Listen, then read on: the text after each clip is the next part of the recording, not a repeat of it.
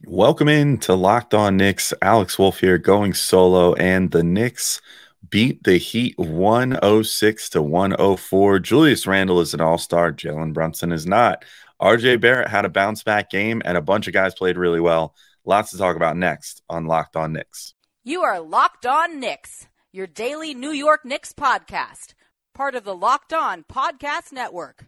Your team every day. And I think we see Willis coming out. There he comes right now. Starks without a five. Ewing for the win. Yes! Puck left. Now fires it. And he's good. And he's fouled. Anthony for three. Bang! That one goes down. This is all about. Back up off the glass. It's good. RJ Barrett. Becomes infectious.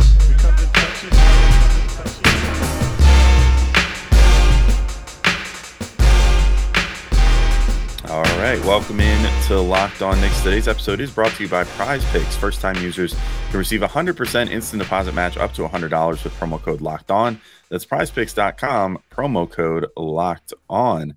And I wanted to thank you guys for making Locked On Knicks your first listen today and every day, whether you're checking us out on your favorite podcast platform or taking in the sights and sounds on YouTube. We appreciate you making us part of your daily routine.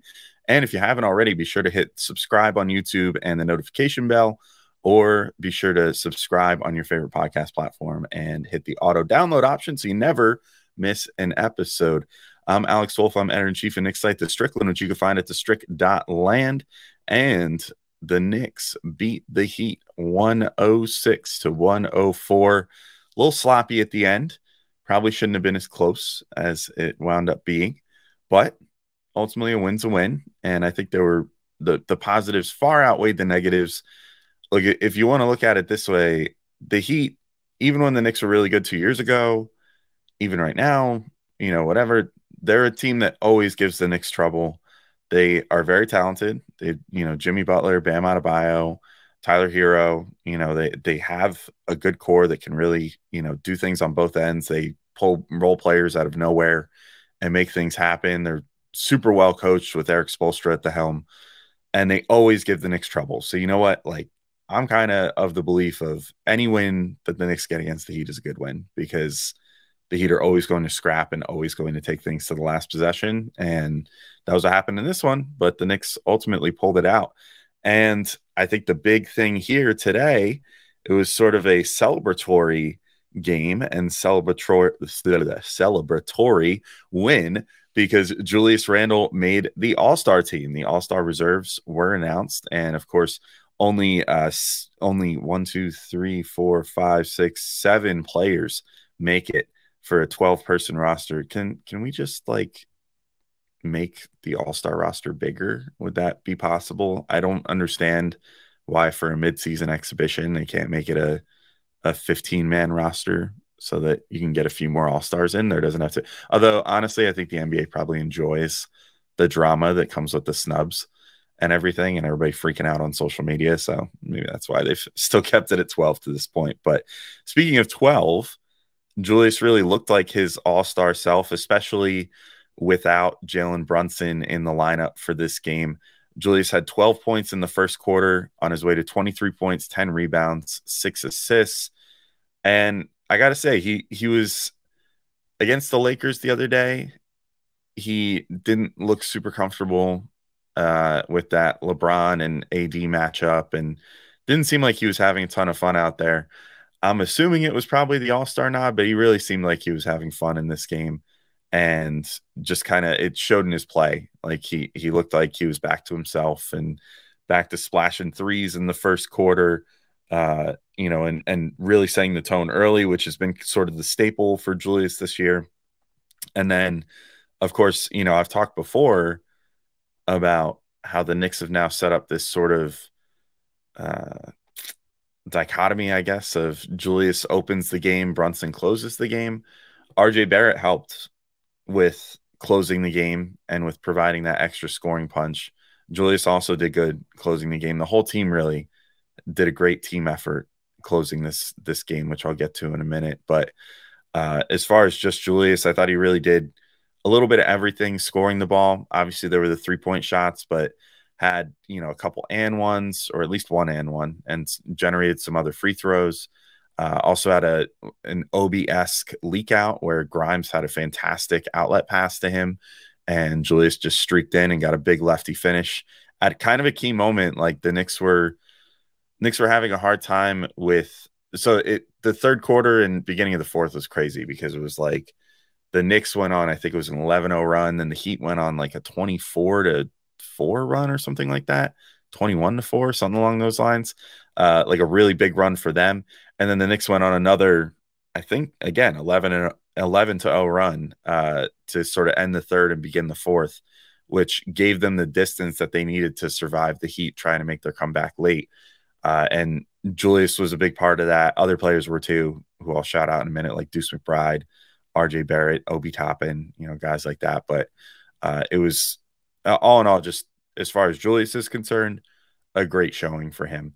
I also got to say, too, as far as him making the All-Star team and not Jalen Brunson, it seemed like the only move. It stinks for Brunson because I really do think that he should make the All-Star team. I mean, I know that I think it's just unfortunate timing for Brunson. I think if his season was flipped, like Julius's is sort of the opposite of Brunson's season. Like Julius started the year off okay, not quite at his like all-star level, but was playing smart, whatever, and then really found his groove and has been absolutely killing it the last like 2 months.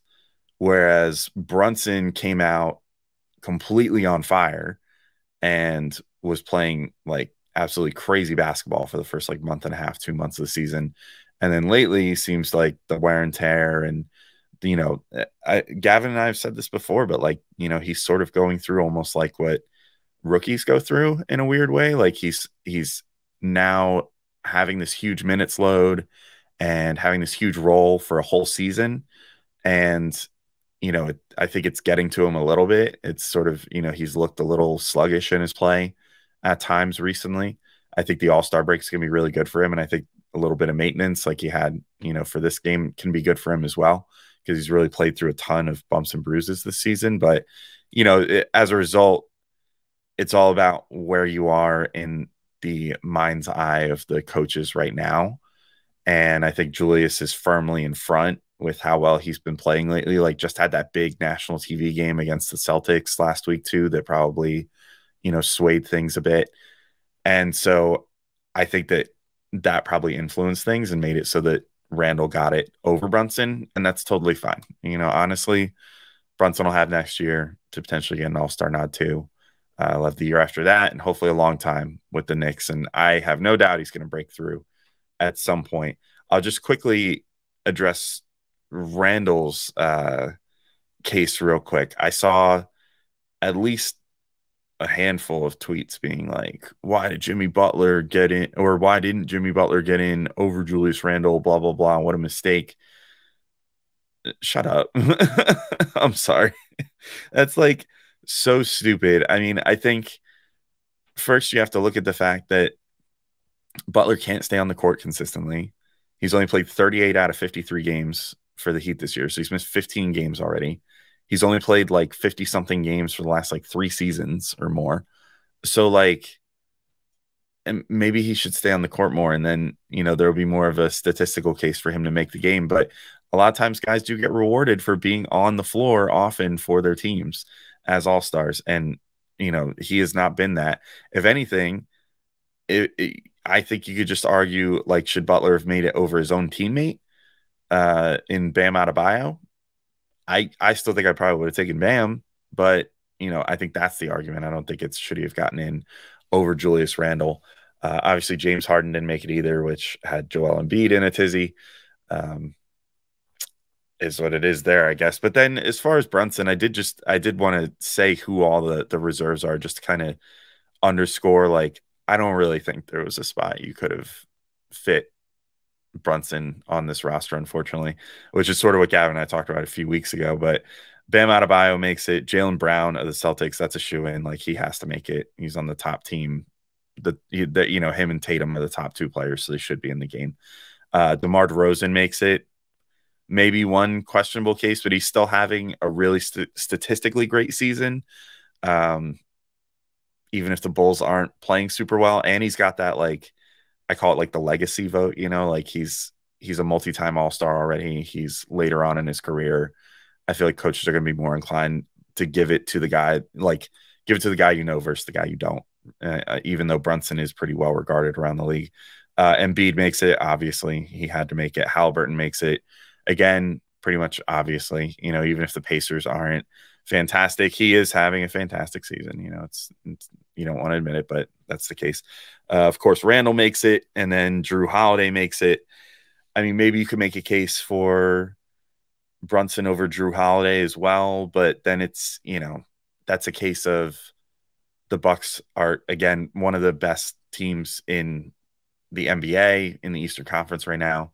Are you really going to take away them having a second All-Star to put two All-Stars on from the Knicks, who, are middle of the pack? It's like team results go into this stuff. And so I think it was the right call ultimately. I think it was always kind of going to be, it was either going to be Randall or it was going to be Brunson. And in the end, Randall, I think, just by virtue of how his season has gone timing wise, nailed it and got the nod. And I don't have any problems with that. That's totally fine. And I'm really happy for Randall, given how he's turned things around. So congrats to Randall. And I feel pretty confident that Brunson will get one at some point. So Brunson, just keep your head up. Not that he needs to hear that from a random podcaster, but I think he'll get there eventually. I have gone a really long time without talking about the leading scorer in this game, RJ Barrett, who had 30 points. So I'll talk about him in just a moment, after I remind you all that today's episode is brought to you by FanDuel. And this year, the only app you need at your Super Bowl party is FanDuel, America's #1 sportsbook. We're really excited about our new sports betting partner for Locked On, because they're the #1 sportsbook in America, FanDuel. And if you're new to FanDuel, that's even better. They have so many great features that make betting on sports fun and easy. Download FanDuel so you can bet Super Bowl 57 with a no-sweat first bet. You'll get up to $3,000 back in bonus bets if your first bet doesn't win. FanDuel lets you bet on everything from the money line to point spreads to who will score a touchdown. And I'll be placing a same-game parlay. I think this is going to be a shootout. Mahomes versus Hurts and all that offensive firepower on both sides. Yes, they're both good defensive teams as well, but I'm going to be betting on the offense just for fun. And there's so many fun little props you can bet on for your same game parlay as well. The FanDuel Sports app is safe, secure, and super easy to use. And best of all, you can get paid your winnings instantly. I've been using FanDuel for years, even when we had to promote other places. So I can attest they're great. They give you your money fast, and it's a great time. So join FanDuel today at FanDuel.com/LockedOn to claim your no sweat first bet on Super Bowl 57. That's FanDuel.com/LockedOn. Make every moment more with FanDuel, official sportsbook partner of the NFL. All right, and I'm back, and I teased it. It's time to talk about RJ Barrett. Can't believe I've gone this long without talking about RJ Barrett. And this is exactly the type of game that reminds you why still to this day, it's probably not smart to write off a guy in his age 22 season after a few bad games and a couple fourth quarter benchings. This was exactly the type of game that I would hope to see from RJ after being benched down the stretch of that Lakers game, which definitely seemed like a statement from Tibbs to him. I would want him to come out with a chip on his shoulder. I would want him to display why he is as good as he is. And he looked motivated. He looked ready to go. If the 3-point shot had been falling, he might have had another 40-piece against the Heat here. But even as it stands, he absorbed the blow of his 3-point shot not working and said, I'm just going to absolutely destroy Tyler Hero this entire game and put to bed all the people that still to this day seem to think that, Tyler Hero is better than RJ Barrett. I don't buy it just because of the two-way impact. And you kind of saw it in this one. Like, Hero had 25 points, but he gave up the majority of RJ Barrett's 30 on the other end. So, it's not a great look for Hero there, but he did all of his damage. RJ did just by attacking, he just attacked and got inside, used a variety of moves. He was finishing with both hands. He was just getting into the lane at will, pulled out this like really nifty little spin move at one point, to get around Hero, that was great. I mean, again, I can't stress enough.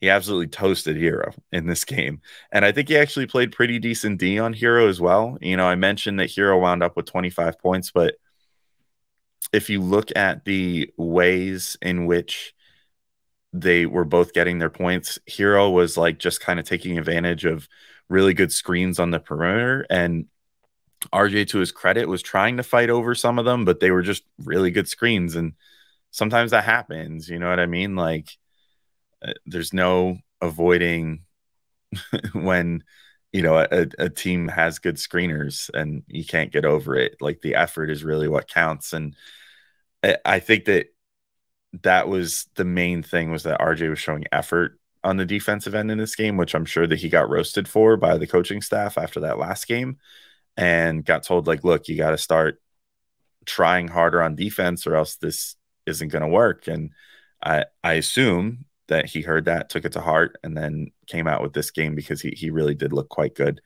on the defensive end, at least to my eye. Even if he had a few, look, people are always going to zero in on the boneheaded moments. He did have like at least one moment in this one where I was like, what on earth were you thinking there? Where he was on Hero on the perimeter and Grimes like was coming over with his man, and then RJ decided that he had to run into the paint to overhelp for some reason at that particular moment, and like left Hero totally alone and was like pointing at him, if I recall, like saying like, Grimes, go get him. And Grimes was like, what? And then RJ wound up going back towards Hero, but Hero got like a wide open look at that point. It is what it is. I think, the lapses are going to happen, but all in all, I like this effort on that end. And then again, on offense, just more than made up for it in this one. And that's all you can really ask, I think. Of course, he also likes the Jimmy Butler matchup a lot, but I did see some people belly aching about the turnovers at the end.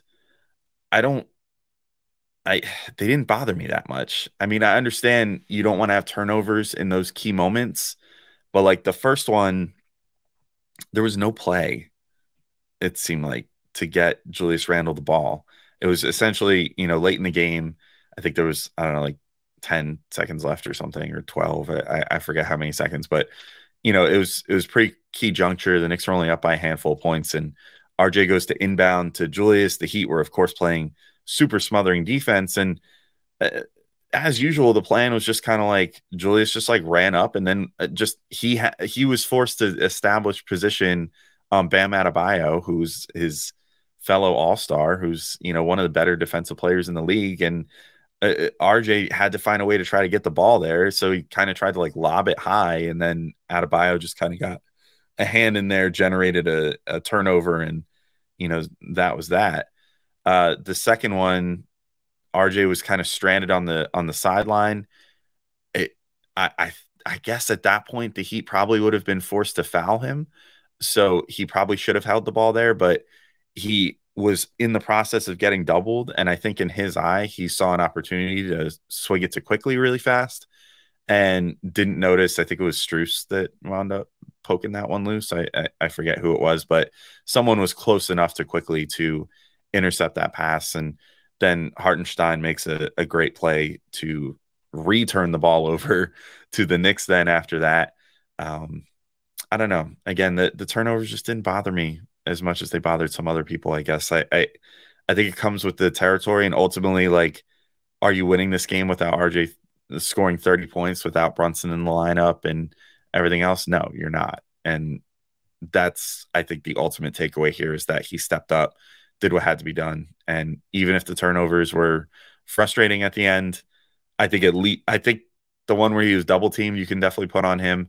The one where there was essentially no inbounds play drawn up, I put that one more on Tibbs, if I'm being honest. I don't think that it's up to the player inbounding the ball to, place this like absolutely perfect pass when there's no structure for that.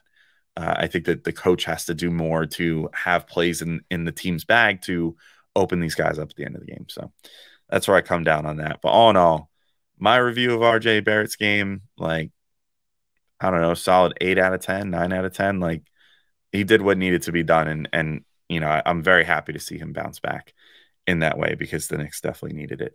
All right. I do want to talk about some other guys that were fantastic as well. I thought Deuce McBride was really good. Quentin Grimes, speaking of guys that scored when the team needed it, he was fantastic as well. Evan Fournier back in the lineup again, maybe not quite so fantastic. So I'll talk about him in a minute as well. But first, I do just got to remind you guys that today's show is brought to you by Prize Picks. And Prize Picks is my favorite daily fantasy game. I don't know if you guys have ever played it before, but let's say you wanted to make an interesting little ticket here. You could say, I bet that RJ Barrett is going to score over 18.5 points. I bet Julius Randle is going to have over 5.5 assists. And I bet that Emmanuel Quickley is going to have over 2.5 made threes. You can do that on Prize Picks and just play along. It's just you versus projected numbers. It's not you versus a bunch of professional players, which was always my least favorite part about those other daily fantasy games where you get a budget and then, like everybody's got their spreadsheets and all their like algorithms and inside info and everything else. And one dude will buy out like 5,000 spots out of a 10,000 spot contest and win like all of the top prizes with one single lineup that he built on a computer. And you're just like, I just kind of want to like have fun and like play a cool game. Well, good news for you. Prize Picks is fun. It is a cool game, and you're only playing against the computers, not against other players. So how does it work? In the nitty gritty, you pick 2 to 6 players, and if they score more or less than their Prize Picks projections, you can win up to 25 times your money on any entry. There's no competing against other people, just you versus projections. And they offer projections on any sport that you watch, which includes the NBA, NFL, MLB, NHL, PGA, college football, men's college basketball, women's college basketball, soccer, WNBA, esports, NASCAR, tennis, MMA, boxing, disc golf, Euro basketball, cricket, and more. Entries can be made in 60 seconds or less. It really is that easy. And you can make multi-sport entries. So, if you're a hockey fan and a basketball fan, you could place a hockey and basketball, thing. Or if you want to do college basketball and pro basketball, you could do that too. And they offer safe and fast withdrawals and currently operational in over 30 states and Canada. So download the Prize Picks app or go to prizepicks.com to sign up and play daily fantasy sports. First-time users can receive a 100% instant deposit match up to $100 with promo code Locked On. So if you deposit $100, Prize Picks will give you $100. If you deposit $50, Prize Picks will give you $50. Don't forget to enter promo code Locked On at sign up for an instant deposit match up to $100. All right, and I'm back to continue talking about this Knicks win over the Heat. A couple of the young players I thought played really well. Deuce McBride, I think, was fantastic in his about 11 minutes that he was on the floor. He had 8 points, was a perfect 3 for 3 from the field, and had 2 assists. This is basically exactly what we've been talking about with Deuce. Like, if he scores efficiently, he is an overwhelming positive. Like, that's just how it's going to be. You know what I mean? He's such a good player. Like, in this game, he winds up as a +2 in just 11 minutes, which was pretty good considering there was only 2 players that really had huge plus-minus impacts in this game, and that was Julius Randle and Jericho Sims, oddly enough. I thought that Sims played a pretty good game too, actually. I think that for the limited amount of play time that he was in there, 19.5 minutes, he made a pretty big impact despite not scoring a point. But, Randall was the huge guy there, but Deuce was the only guy off the bench that had a positive plus-minus in this game, which maybe has more to do with the personnel that he was on the floor with than anything. One Evan Fournier that I'm going to talk about in just a second. But I thought that he did exactly what was needed, especially late in the game. Makes a couple of clutch baskets. Actually, all 3 of his baskets were super clutch. Makes one at the end of the third, a 3-pointer. Makes one earlier in the fourth, another 3-pointer. Then has a really nice cut where Hardenstein found him cutting to the hoop midway through the fourth, right before he got subbed out. Really good stuff from Deuce. Exactly what you need to see out of him. Plus, of course, he's going to offer good defense. He initiated a little bit in this game, had a couple assists. Like, I really like the game from him. He should keep it up. And if he can keep shooting, like, I don't know, around like 50% overall or something like that, or even like 45% overall, good things are going to happen for him because obviously the defense is still top notch. But speaking of top-notch defense and scoring when you needed it, Quentin Grimes, talk about a clutch player.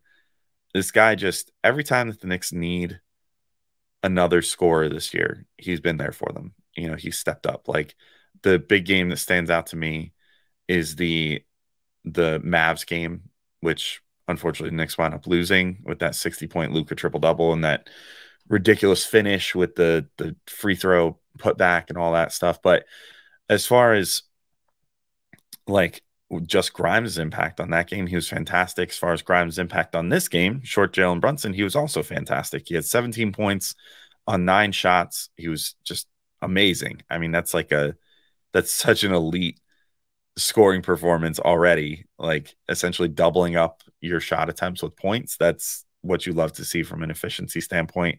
I think his most impressive individual shot was once again nailing a 3 that the Knicks needed down the stretch. He had the ball kicked out to him. The Knicks needed a bucket to, push the lead out and to, ensure that they would be able to come out with a win.